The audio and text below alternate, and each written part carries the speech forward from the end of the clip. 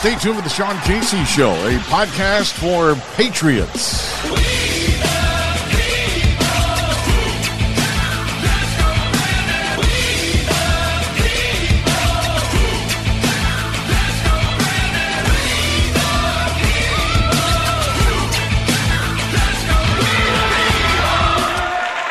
Joining us now on the Sean Casey Show, a podcast for patriots, is Sarah McAbee, a true American patriot, and her husband, Colt McAbee, is currently one of the J6 prisoners. He is currently in jail, facing his trial coming up this September. First and foremost, Sarah, so sorry for what you and Colt, your husband, are going through. And I know this is a difficult time, but I want to make sure that we get the word out to as many people as possible as what's happening to Colt. You and the other J6 prisoners that have now been held nearly 900 days, in which I believe to be an un-American and an unconstitutional manner. So thanks for joining us here today. We really appreciate it. Thanks for having me on, and thanks for giving us a platform to speak on. Yeah, absolutely. But before we get to Colt's story, which is fascinating, I was reading yesterday about the trial of Brian Mock, another person charged in the J6 protests, and a defense witness, Tommy Tatum, apparently said yesterday in the courtroom, according to those that were there, quote, "I witnessed the murder of Roseanne Boyland by Officer Lila Morris," end of quote. Your husband, Colt, was trying to render aid and assistance as a sheriff's deputy, was trained in CPR and the like to Roseanne that day. And before we went on the air, you told me that you had a chance to speak with Tommy. I know you weren't in the courtroom yesterday, but would you care to comment on what Tommy was able to share with you? Or this trial was recessed for a couple of weeks. Apparently, the judge didn't like what he had to say. For sure. I mean, that's one of the reasons my husband has wanted to take his case all the way to trial, to get on the record the death of Roseanne Boyland. She, was out of air when she was laying at the bottom of the pile, and she probably at that point passed out. But instead of doing what first responders are trained to do, is to save somebody's life, instead Lila Morris beat her 3 to 4 times, where she's now bloodied. Her nose is bloody, blood's coming out of her ears. I mean, you just watch the video, you're just horrified at what you just witnessed. And instead of the police helping, you have patriots that are stepping up to help that are now sitting behind bars. So I'm very thankful that Tommy got it on the record that he did witness a murder that day. Yeah, and of course, that's the first time we've actually heard that in any of the J6 trials, and I think that probably shocked the judge, Boasberg, more than anything else. But back to Colt, your husband, who has now been, I think he's in Central Virginia, if I'm not mistaken. He was at the DC Gitmo at one point, right? He's actually back there, yes. So he's back there now. Yep. So he's in DC again. He has been in 6 different facilities. He's been moved 7 times. That is just, and why do they do that? Why do they keep moving them? Is that to intimidate and harass the prisoners, or is it to make it difficult for the families to stay in touch with them? Why do you think they're doing that?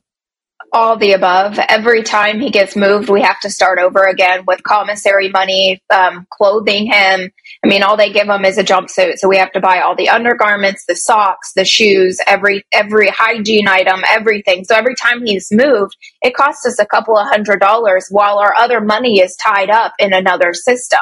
So we've had to go through this 7 different times now. But if you look up on Google diesel therapy, that is a form of punishment in the U.S. And there's been up to 5 days where we had no idea where he was or if he was even okay. Yeah, that is clearly a violation of the Constitution. But one of these days, we'll find members of Congress who are actually interested in these cases. I do know that I just want to get this up front that you have a Give, Send, Go account, so that people, if they want to contribute to the Legal Defense Fund and to whatever else your needs are, and what is that Give, Send, Go again, Sarah? A Give, Send, Go /McAbee. Okay, Give, Send, Go /McAbee. And that's MACABEE? MCABEE. MCABEE. All right, McAbee. Yes. Okay. So in looking at the video that I saw of your husband with Roseanne Boyland, Clearly he's trying to come to her assistance. This woman is struggling. She's hanging on for dear life. And your husband was training as a sheriff's deputy for 7 years, I believe, in Tennessee. And again, not only did he come to her aid, but he came to the aid of another Capitol Hill officer who also was pushed or fell down. And so on two separate occasions, we see your husband not striking, not assaulting, not vandalizing or anything, coming to the aid of his fellow human beings. And I think this video completely exonerates your husband. Why is it, do you think, the judge refuses to look at the video and consider it as evidence in Colt's case? I personally believe it's because it goes against the narrative of what they've painted him to be. Before they even knew who he was, there was a clip of him on MSNBC painting him to be this monster that was attacking police officers. They never played the audio. They didn't play the audio in the bond hearing in front of Emmett Sullivan. He said he was going to go into his chambers and listen to it, but I don't believe that he did. And he took the government's narration. When you watch it without the audio, there's so much chaos going on, you have no idea what's happening. You can make up any story in your mind of what they're saying. But as soon as you turn on the audio and he's begging these police officers that he is trying to help them, two police officers acknowledge that he's trying to help. This man shouldn't be sitting behind bars, that's for sure. No, that's absolutely right. But yet, again, not till September 23rd. Is he going to be tried in D.C., I'm assuming? Yes, and it's a 97% conviction rate right now for the people in D.C. Yeah, well, it's also almost a 99%, town that votes for votes Democrat, votes Biden, et cetera. So this is this prosecutor Matthew Graves. Again, his name is now coming up in some of the Biden bribery scandals. So we'll see what happens there. But I want to talk a little bit about the footage, the video footage that is starting to come out now. I know Tucker was the first to get a hold of the footage. He was able to get some of it out before he got canned over at Fox News. And now they've released some of the footage to Julie Kelly, who I respect greatly. I think she does a great job following the J6ers and John Solomon. Has any of this footage, have you been given access to it, or any of the defense attorneys for the J6ers? I know that if we went to the Capitol and we had a staffer go with us, either the defense team or family members, we are allowed to view it, but we have to go to the Capitol to view it. My personal belief, and this was brought up in the hearing on the 13th, is that if they would release this to the general public, instead of picking and choosing which journalists they want to give it to, they don't want to because of fear of them arresting more people. However, in my personal opinion, if they would release it all, it would show that January 6th was a setup and there would be no need to arrest anybody else. In fact, it would exonerate the people that are currently sitting behind bars and that have already been tried, because you're going to see the pretense leading up to it. They only want to focus on 10 minutes of video, but they won't look at the 10 minutes before that and say, why are these people reacting the way that they're reacting? They don't want to see the cause of it. They only want to see the effect of it. And what they should do is, what Congress should do is go over to the DC jail and meet with these individuals and say, hey, what was your experience that day? Or bring them to the Capitol and put them under oath in front of a hearing. That's all they've ever asked for. I've never heard of any January 6th defendant asking for a pardon. They want their day in court, and they want it to be in front of a jury of their peers. Never in history has a defendant said, release all the video. They usually want to hide things. But in these January 6 cases, they've been screaming from the beginning that it was a government setup and there was agitators on the ground, but they want to hide that video evidence. They need to go talk to these people who are experts sitting behind bars for 2.5 years with nothing else to do. They need to go speak to them individually and truly find out what happened that day from firsthand experience. Yeah, not only the agitators that were on the ground, there were FBI operatives, there were DC Metro Cop operatives. We know that Q Shaman, they basically turned him into this wild figure, and he was calmly walking through, as we saw in Tucker's video. I think that one of the most interesting pieces of video that I've seen is Nancy Pelosi and her daughter as they're filming a documentary. She's calmly walking out of the Capitol when we were expected to believe their lives were being threatened and they had to flee for their own personal safety. That video completely contradicts that narrative, I believe. It's just interesting in itself. Why would you have film crews there that day? Why would your children be there that day? If you knew leading up to it what it was supposed to be and you denied the National Guard and you said don't bring in anybody else, yet you knew what was going to happen that day. You wanted the footage to go sell it, to make a documentary on.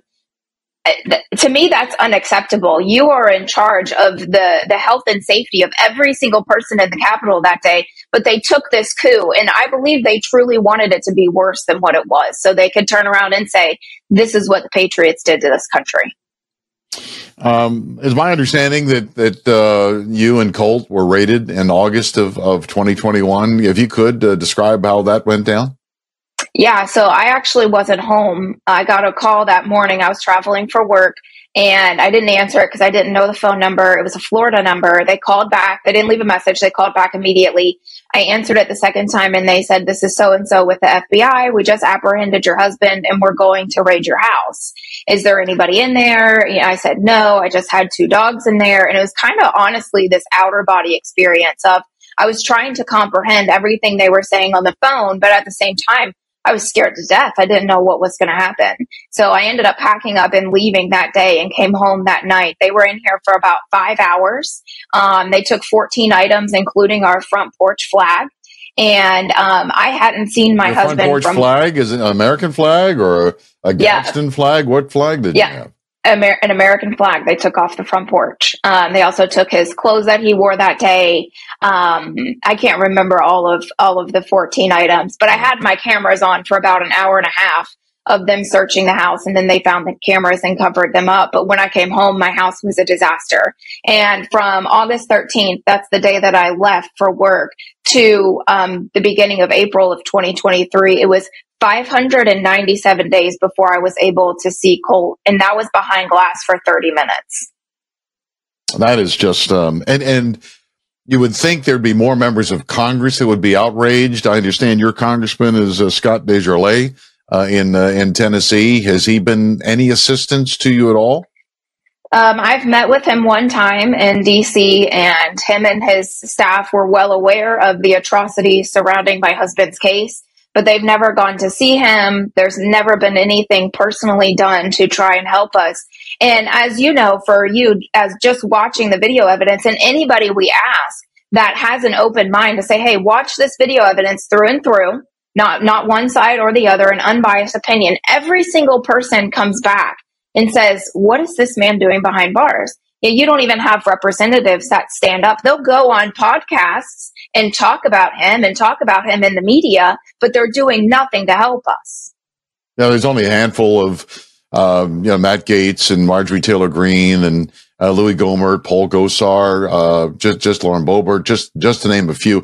I did see your testimony at the field hearing recently with Congressman Gaetz and people like Jeff Clark and Ed Martin, who I know, and many others. And I thought you guys did a wonderful job. But even getting to that point, I think was pulling teeth.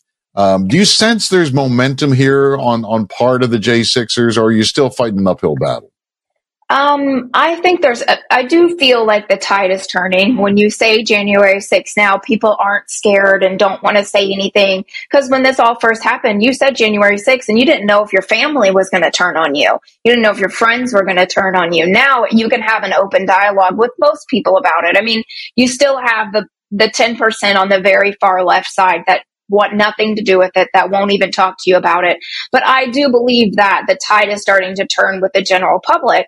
However, we are still fighting an uphill battle because for 2.5 years, anything you saw on TV about January 6th was this terrible insurrection. They picked and chose the videos that they wanted to show. I mean, even on Fox News, there was a commercial about the Accountability Act with Trump saying he was going to give them pardons. And my husband's video was played in one section of it, yet he's innocent on the charges, but they don't want to look at that. They just cherry pick what they want. But I do believe with awareness being brought about with these hearings, with doing interviews with people like you in the media, people are starting to realize it doesn't matter what aisle you sit in. When you have people that have been incarcerated for almost 900 days without a trial, without able to see their families, being denied legal visits, it's just across the board injustice. Doesn't matter where you sit. It is wrong. Are you able to speak to Colt on a regular basis? Yes, I usually talk to him at least once a day for 15 minutes. Okay. Well, that's at least that's better than nothing, but it's still, absolutely. He shouldn't be. He's a law enforcement officer. I think he's a patriot. I think he was there that day. But why did he go that day? What was his motivation? Was his motivation to see Trump? Was it to argue that the certification should be delayed? What was his motivation? Honestly, I didn't even know about the certification. I'm not into history that much. I'm sure he did know. He loves history, but he had never been to a Trump rally before. And he knew that this was going to be the last time that he was going to be able to see him. He did have a former friend that invited him to go. And as you know, in a marriage, you pick and choose your battles. I personally didn't want him to go because he was in a car accident 9 days prior to that and wasn't in any type of shape and I've been to a Trump rally before. I know you're standing for a really long time. You're squeezed sometimes with people. So that's just my motive for not wanting him to go. But, in a marriage, you pick and choose your battles. And so I was like, you can go and, just keep me updated. I hope you're safe, things like that. But then we come to find out that the guy that he went with was arrested 2 weeks prior to him, but then was let out. And so we truly believe, and we'll know in September when we go to trial, we truly believe that the government gave him immunity to testify against my husband, because there are a lot of similar cases like that where these people ask them to go, pay for the entire trip, and then they turn against them. So I don't have confirmation, but I'm 99.9% sure, but we will know in September when he has to take the stand. Yeah, we've heard other similar stories like that. Where they try to make examples out of people like your husband. I think more so because he is law enforcement. Absolutely. And so they want to put a chilling effect on everybody else. Do you know, or can you share whether he's going to go with the jury or with the judge at his trial? Right now, we're set for a jury trial. You are set for a jury trial. All right. Yes. Well, again, all you have to do is, can you get that video entered in as evidence? Is there any possible way that is going to happen? So that's our goal, right? Any video evidence that they use against him has Roseanne in it. So that's our ultimate goal, is to get it and put it on the record. But I have heard and seen in other cases where they don't allow certain evidence in, and they don't even let the defense present witnesses. Because we want to call the 3 officers that he had interaction that day, 2 of them that thanked him. We want to call them to the stand and have them testify about what is going on in these videos. Well, our thoughts and prayers are with you and your husband, Colt.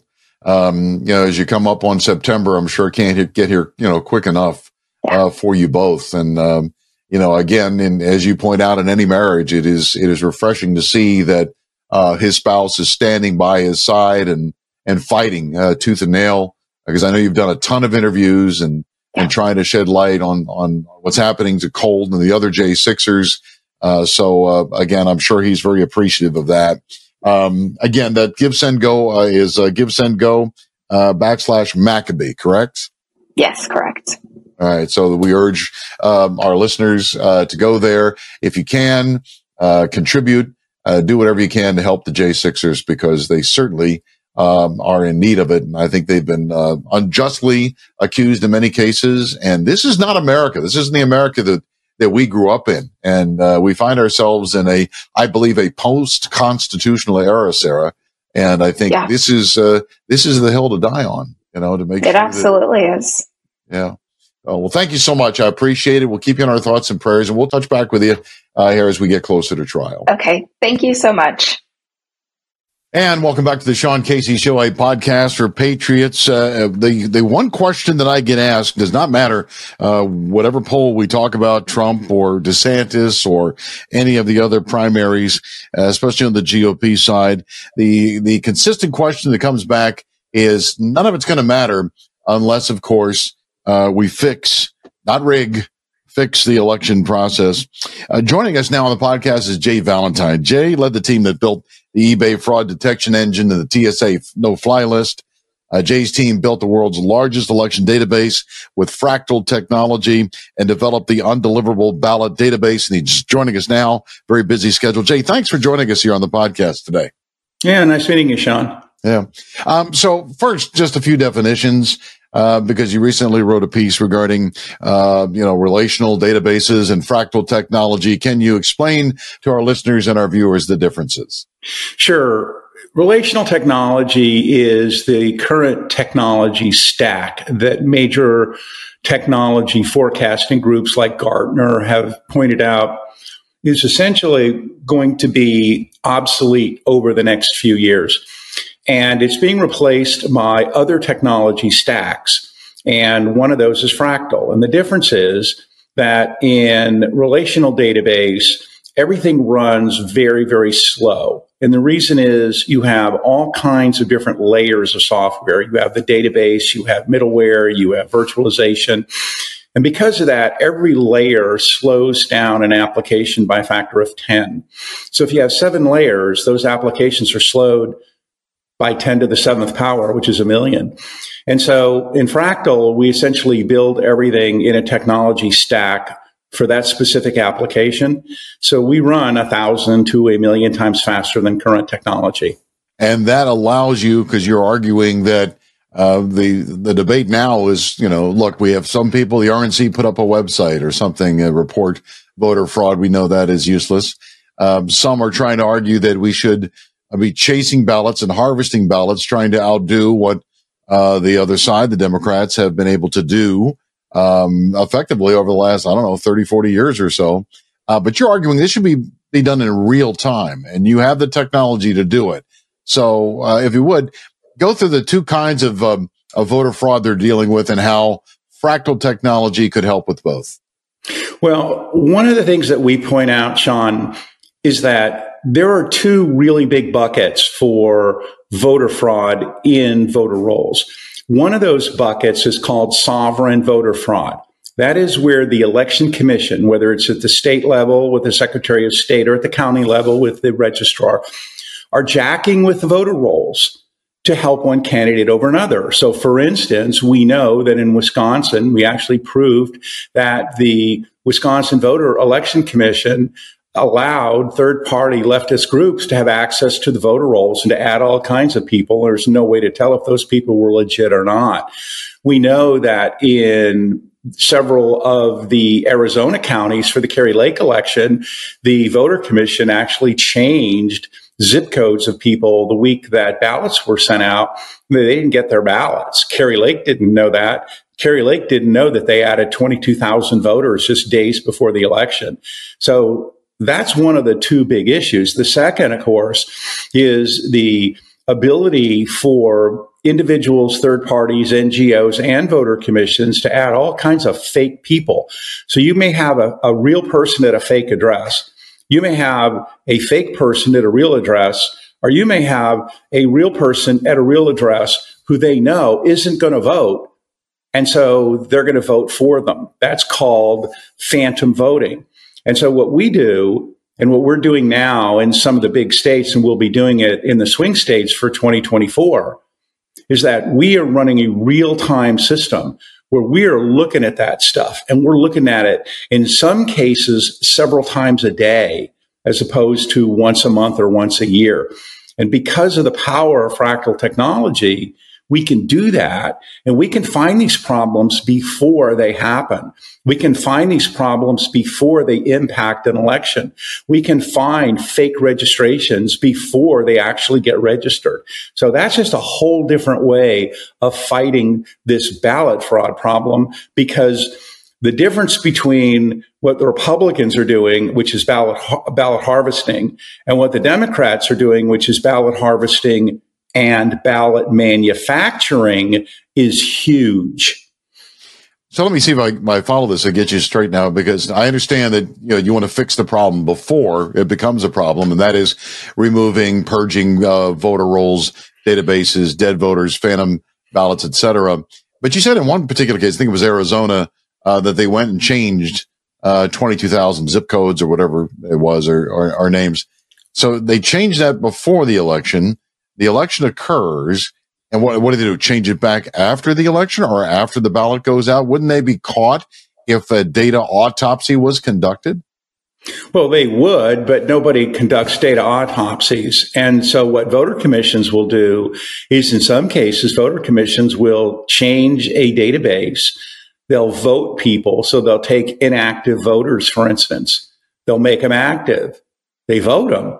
And 2 days later, they make them inactive again. And so when you look at that with conventional relational SQL technology, it looks fine because it was good on the first day and it was good on the third day.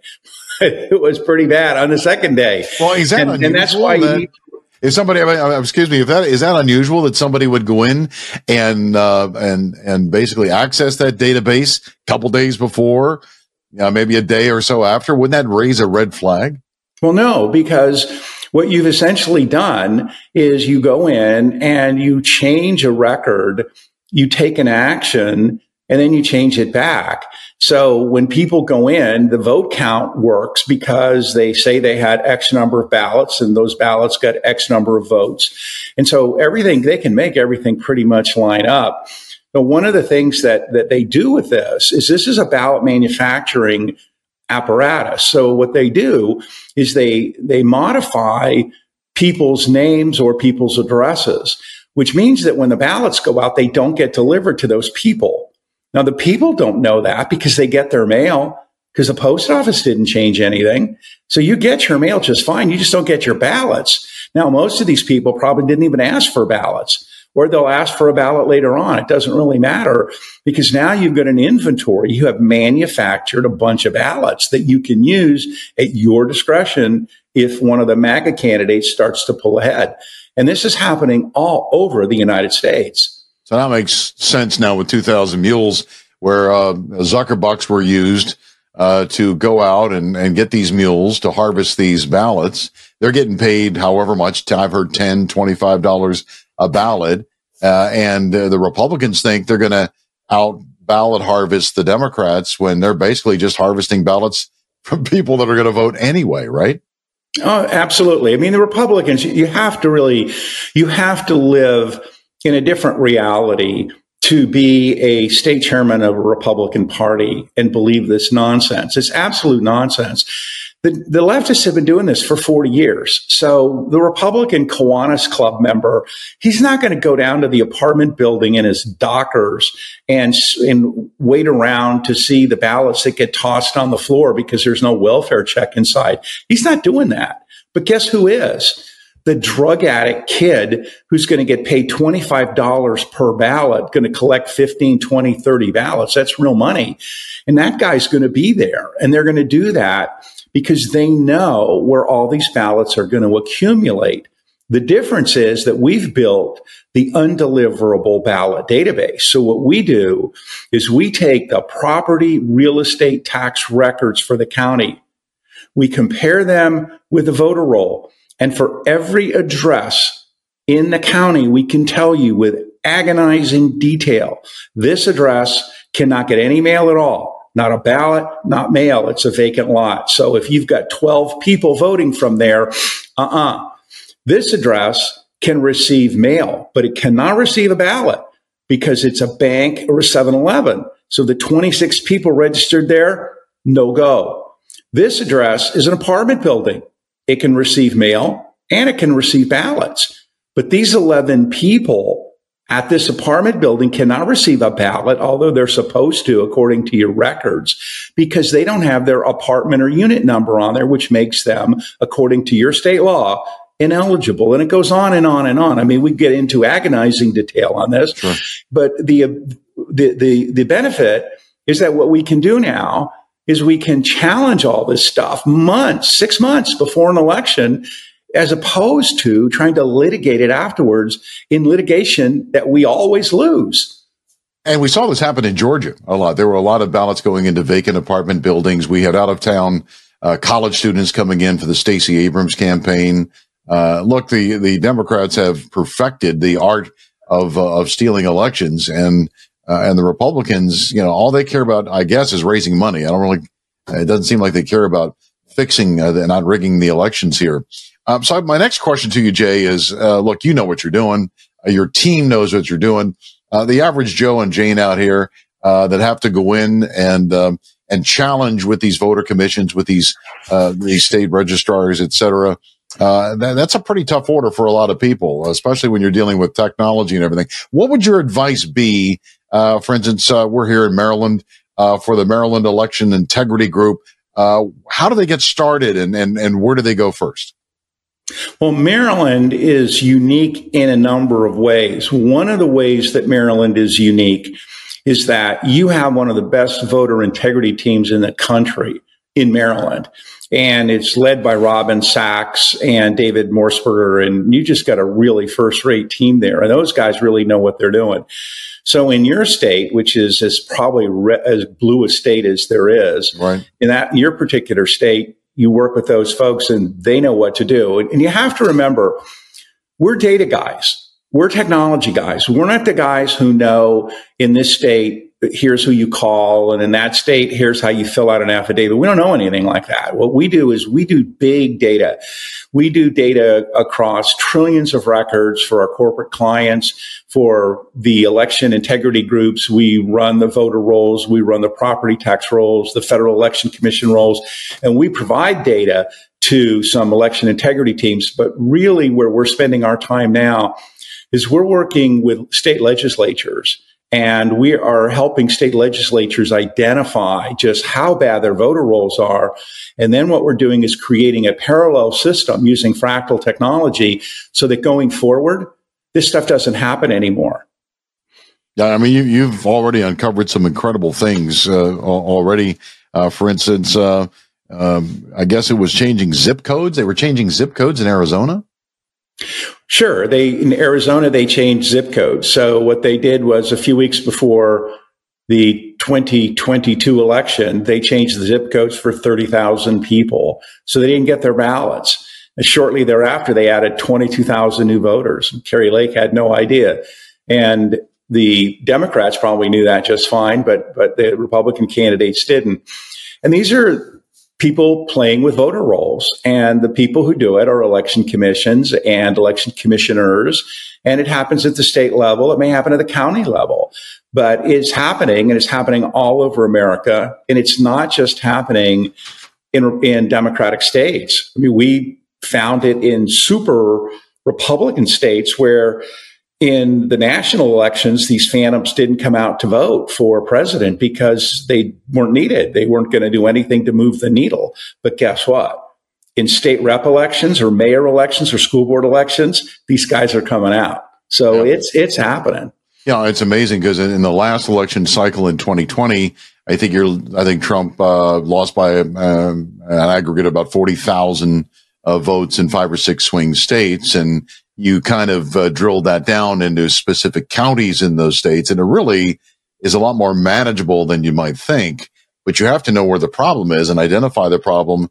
And in Wisconsin, you write recently in your piece that the team there was able to shut down 40% of the phantom vote in 2022. So if you are successful and are able to do this and able to get rid of 30 to 40% of the election fraud as you've identified it, then it's not perfect, but it goes a long way to being a lot better.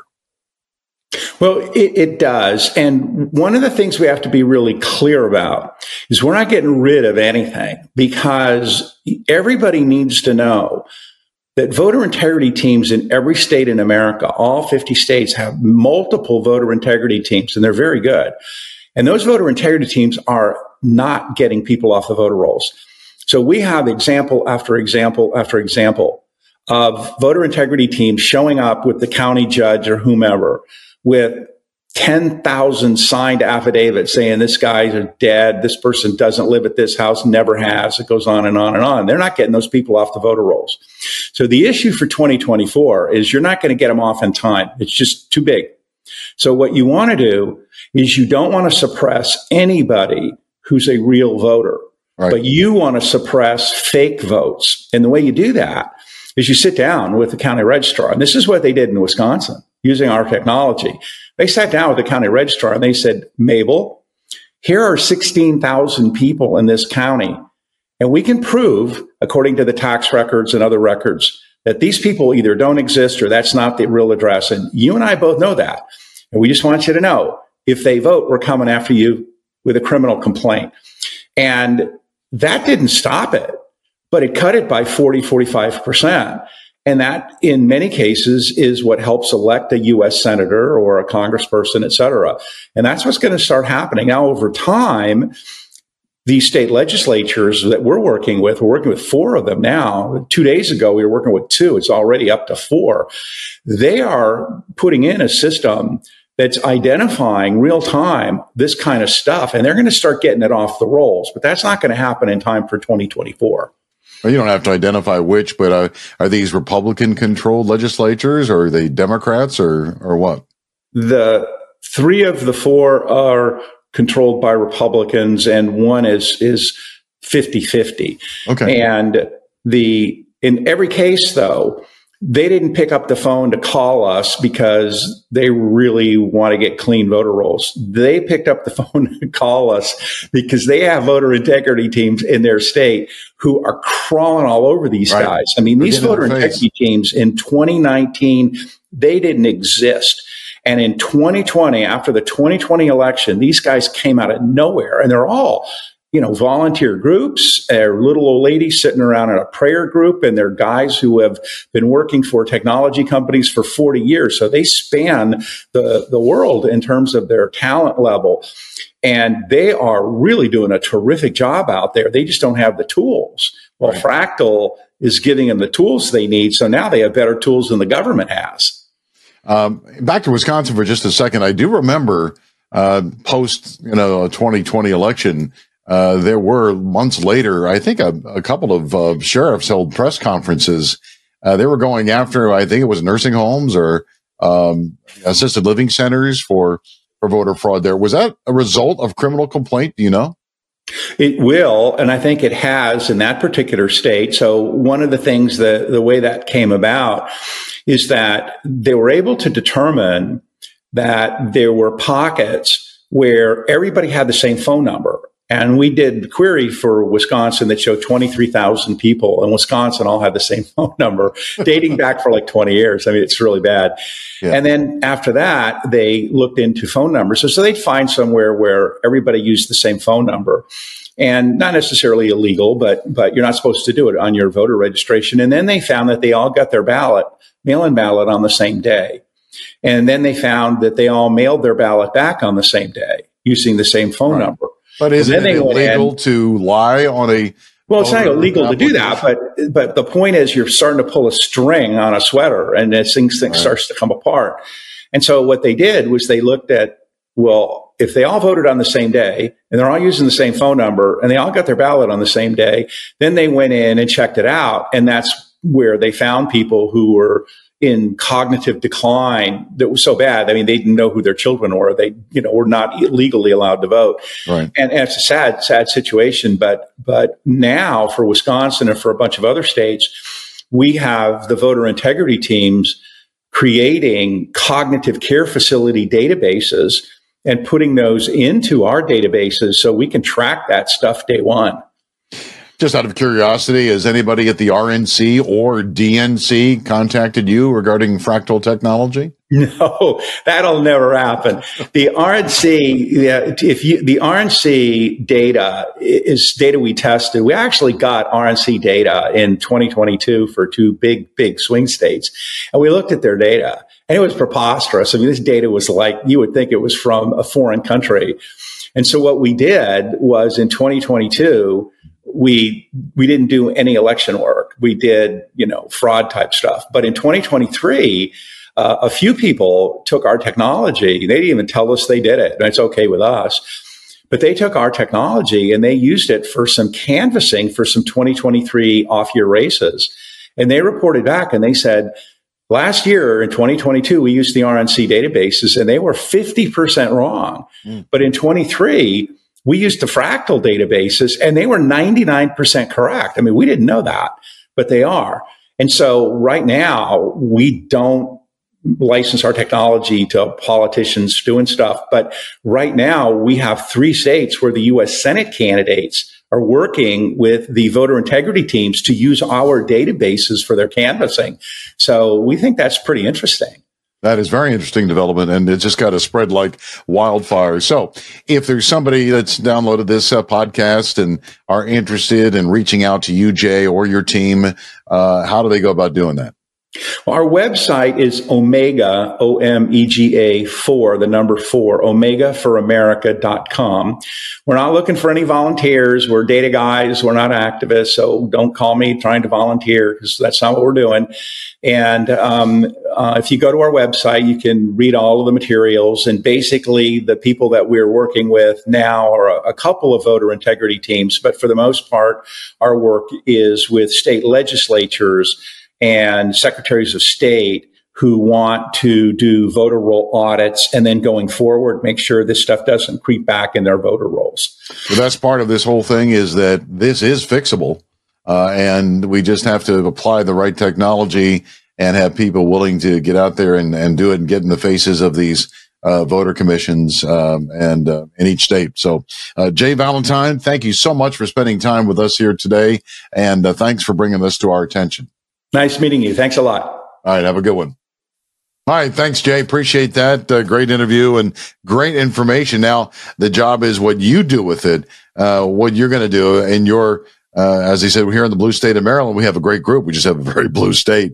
But you can do this in your state. You can call your state legislators, ask them to get Fractal technology to clean up their databases, et cetera. And again, do this now. We don't have time really to purge the voter rolls. It has to be done, years before, like right after the last election. And most states haven't done that. But there is time still to put them on notice. We are watching you, and we've got the technology to catch you. And if we catch you, we're going right to the sheriff. We're not going to the media. We're not going anywhere else. We're going to the sheriff, and we're going to swear out a criminal complaint against your sorry butts. Hey there, don't go anywhere. You don't want to miss Sean's exclusive interview with Peachy Keenan to discuss her book, The Domestic Extremist. We are back here on the Sean Casey Show, a podcast for patriots. Joining me in this segment is Peachy Keenan. That is a pseudonym for a writer and mother living deep behind enemy lines. We joke that we're here behind in the blue state of Maryland and the blue metro Baltimore behind enemy lines, but she's really behind enemy lines on the West Coast in California. She identifies as a husbosexual. What the heck does that mean, Peachy? Well, since anyone is allowed to make up their own gender orientation, sexual orientation these days, I made up my own one. And a husbosexual means that I am attracted to anyone who identifies as my husband. Okay. All right. Well, that makes sense now. The book is The Domestic Extremist. I'm holding it right here. It is an excellent read. I'll tell you why it's an excellent read. This is like a battle plan for the current culture war. And the best part about it is the chapter, We Are Going to Win. We'll get to that in just a second here. But are you a recovering liberal? That's right. And I talk about that in the book. Absolutely. Domestic extremists are made and not born, at least in my case. I've done a complete 180 in my life. And I like to say I escaped feminism by the skin of my teeth, Sean. Yeah, well, you get out just in time. I did. The title, Domestic Extremist, I mean, you could call it rabid traditionalist or family fundamentalist. That's how did you settle on Domestic Extremist? Well, I just thought it was funny because, me and my friends, we have large families, we go to mass, and people give us weird looks here in Los Angeles. We're kind of freaks. We're looked at as these extremists, But I was joking that, we're not domestic extremists, we're just extremely domestic. And so that's where I got the title.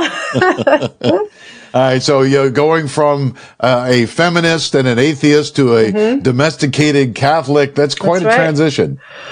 Yeah, I had my own transition, as they say, over time. No surgery was required. I retained all my parts. Okay.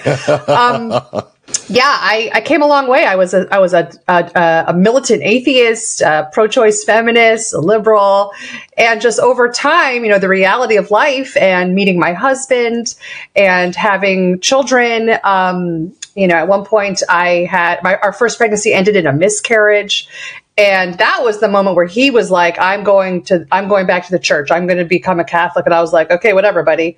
But then going through the process with him, I realized like, oh, wow, this is something profound. I had never met anyone who was religious in my life, like never in my life, or even met a conservative. And so just over the process of, kind of experiencing real life, I ended up here.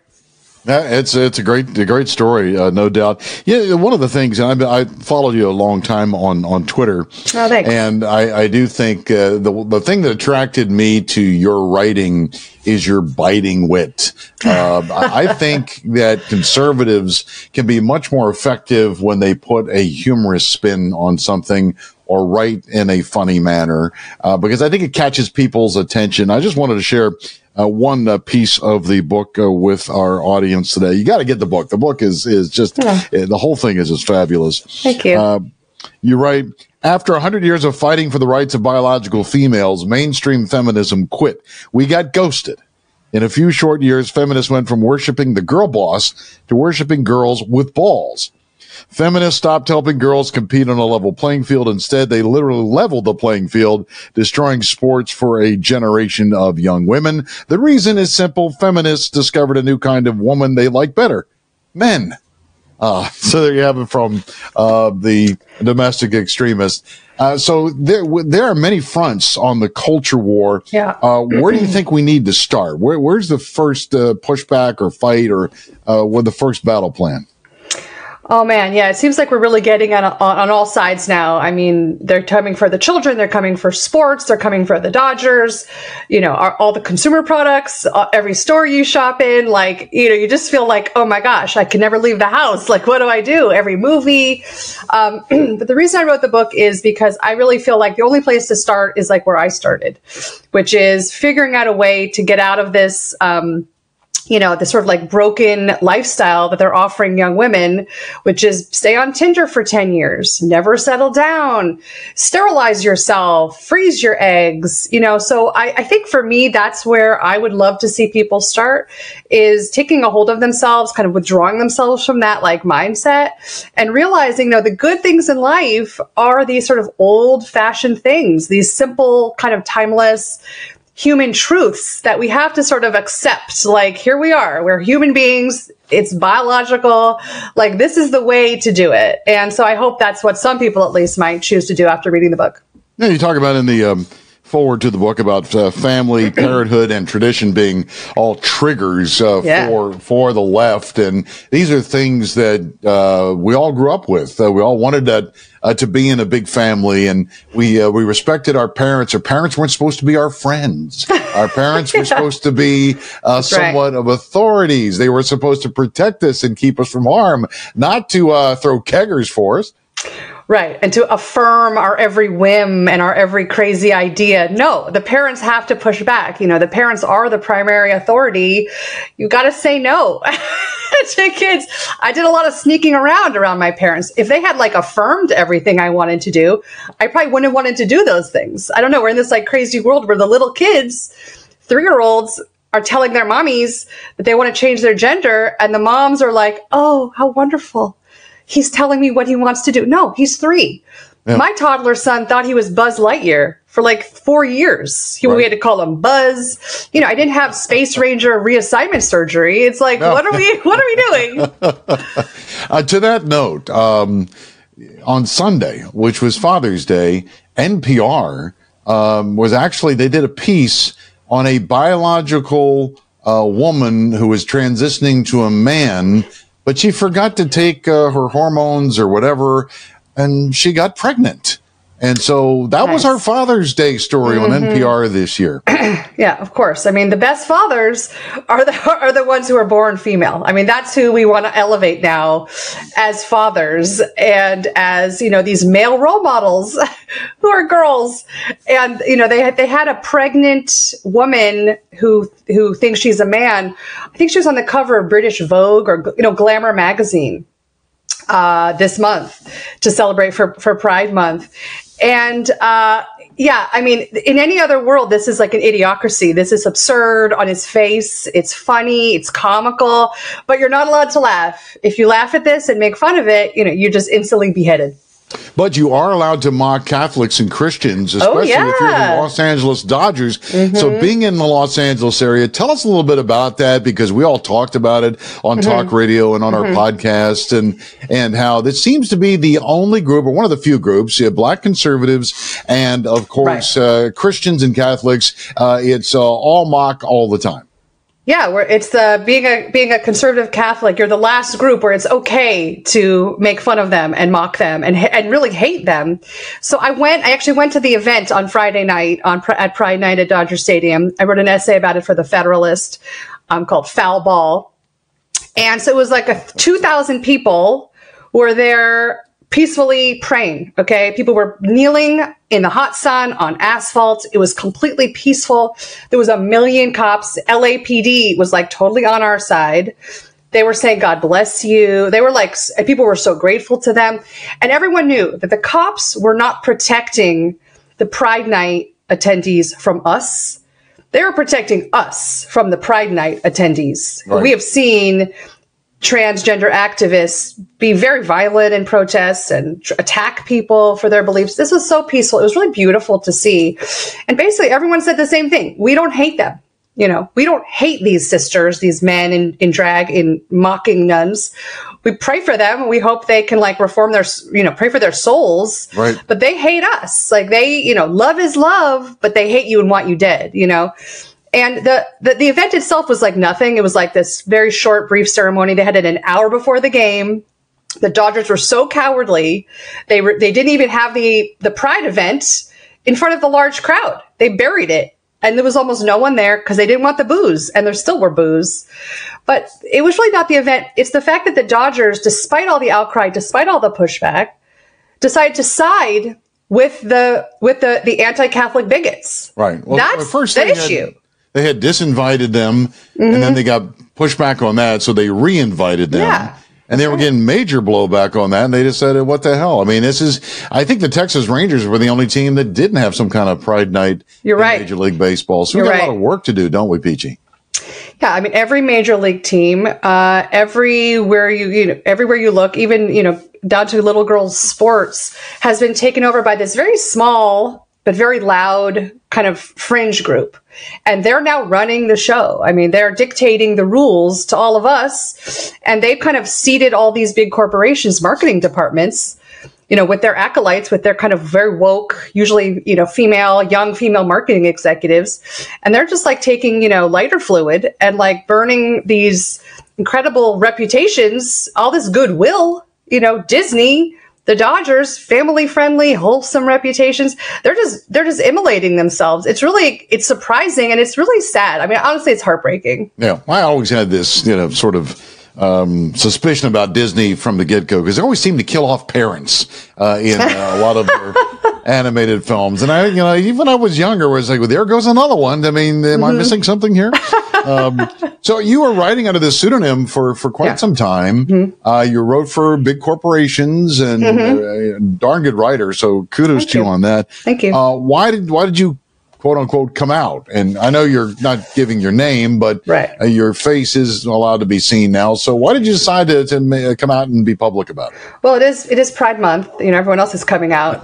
No, I was not going to. I got the book deal, and they were like, "Well, are you ever going to reveal yourself?" And I was like, "I don't know. I like being anonymous. It's very safe. I live in LA, so I don't want people to know. I don't want my neighbors." You don't want to be swatted. Yeah, they're living next to this extremist, dangerous person. But basically, I got invited before Tucker Carlson's show got canceled on Fox. They had invited me to come on the night of my book launch, and I'm a huge Tucker fan, so I was like, okay, I'll do it for Tucker. And then, right after that, his show got canceled, but they kept the appointment, so I just thought, well, I'll just go for it, And so it was scary. It was definitely nerve-wracking. But so far, the response, I'm still alive. My house hasn't been burned down. So fingers crossed. Again, just we'll hope and pray for you. Because, Thank you. our good buddy Andy Breitbart. I mean, who knows? We still don't know what happened to him, but it's look, you're a brave woman, and we thank you for writing this book. So before we go, I always like to leave on a positive note. So, you write a lot about what's going on we need to make men great again. We need to reward parents, and women have to feel comfortable in their own skin, raising 3, 4, or more children in the family, get back to God, back to faith. But how are we going to win this thing? This has taken decades in this culture war, starting about the counterculture of the mid 60s. Mm-hmm. How do we win this thing? How do we turn it around? Well, the good news is I think finally the kind of like counter-revolution has begun, and that's largely to thank the left. I mean, I thank the sisters. Like, they're so outrageous. They're so over the line that people can't help but say no to that and say, you know what? No, like, we're done. And so the more they expose themselves, like expose, no pun intended, the more Dylan Mulvaney, prances around in his little leotards or whatever, the more people are like, no, like, not doing it. And so I think that is how we start to win, by let them expose who they are, what they believe, what they want to do with your kids. I just see video after video of like school teachers saying how they're going to secretly indoctrinate the kids to become trans. Yes, like, please tell us all your plans. We're catching them monologuing. They're going down. Yeah, well, that was the beauty of the remote learning. Because parents for the first time got a really inside peek of what was going on in our schools. Right. Is it just the very definition of insanity, Peachy, that you were involved in the feminist movement at one point, and it was all about empowering the girl boss and lifting that ceiling, that glass ceiling, and now we find that they're not really speaking out against men posing as women? Yeah, I mean, feminism has completely dropped the ball. They started off with pardon the pun. The pun. They started off with good intentions. Women could get jobs and work and not have to, resort to prostitution to feed their family. Okay, fine. But now, they've totally forsaken women. Women don't matter. Girls don't matter. They want you to be able to have to shower with a male, your 12-year-old daughter, and not, if you complain about it, you're in trouble with the feminists now. And so I think that they've just been kind of, the whole movement is a fraud at this point. Well, and we had the governor of Maryland, newly elected. His name is Wes Moore. He's like the Obama 2.0. But he said on a TV interview with Jen Psaki on MSNBC the other day that not exposing your children to this CRT curriculum, to this Pride curriculum, to the kinds of things we're talking about here, transitioning, et cetera, is tantamount to castrating them. That's actually a quote from Governor Moore. Your reaction to that? It sounds like he's been mentally castrated. I mean, to be honest, like, these people are brain dead. They're the walking dead. I mean, look, here in California, they're passing bills. There's like a new one every week coming out of Sacramento.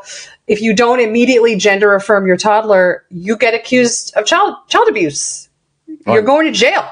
They're going to take your kid to a foster home where they can properly medicate them and cut their, pieces of them off.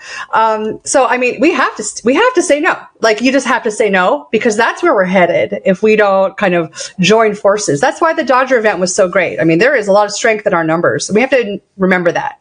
You're not alone.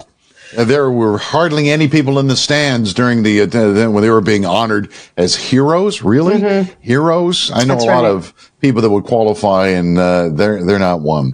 The book is The Domestic Extremist, Peachy Keenan. It is well worth the read. As I say, it is a field manual for the battle against the culture wars here. Peachy, thanks so much for joining us, and the best of luck to you on the book as well. Thank you so much. Appreciate it. Okay, we are back, and I hope you enjoyed that interview with Peachy Keenan, the domestic terrorist, all the way from the left coast, where she's really, truly trapped behind enemy lines. It was really, really enjoyable. Freedom is never more than one generation away from extinction. We hope you enjoyed this edition of the Sean Casey Show, a podcast for patriots. We wish Sean and his family a safe and happy vacation. Don't forget, our next podcast on the CCP will drop on Thursday. Remember, fight hard and stay free. you.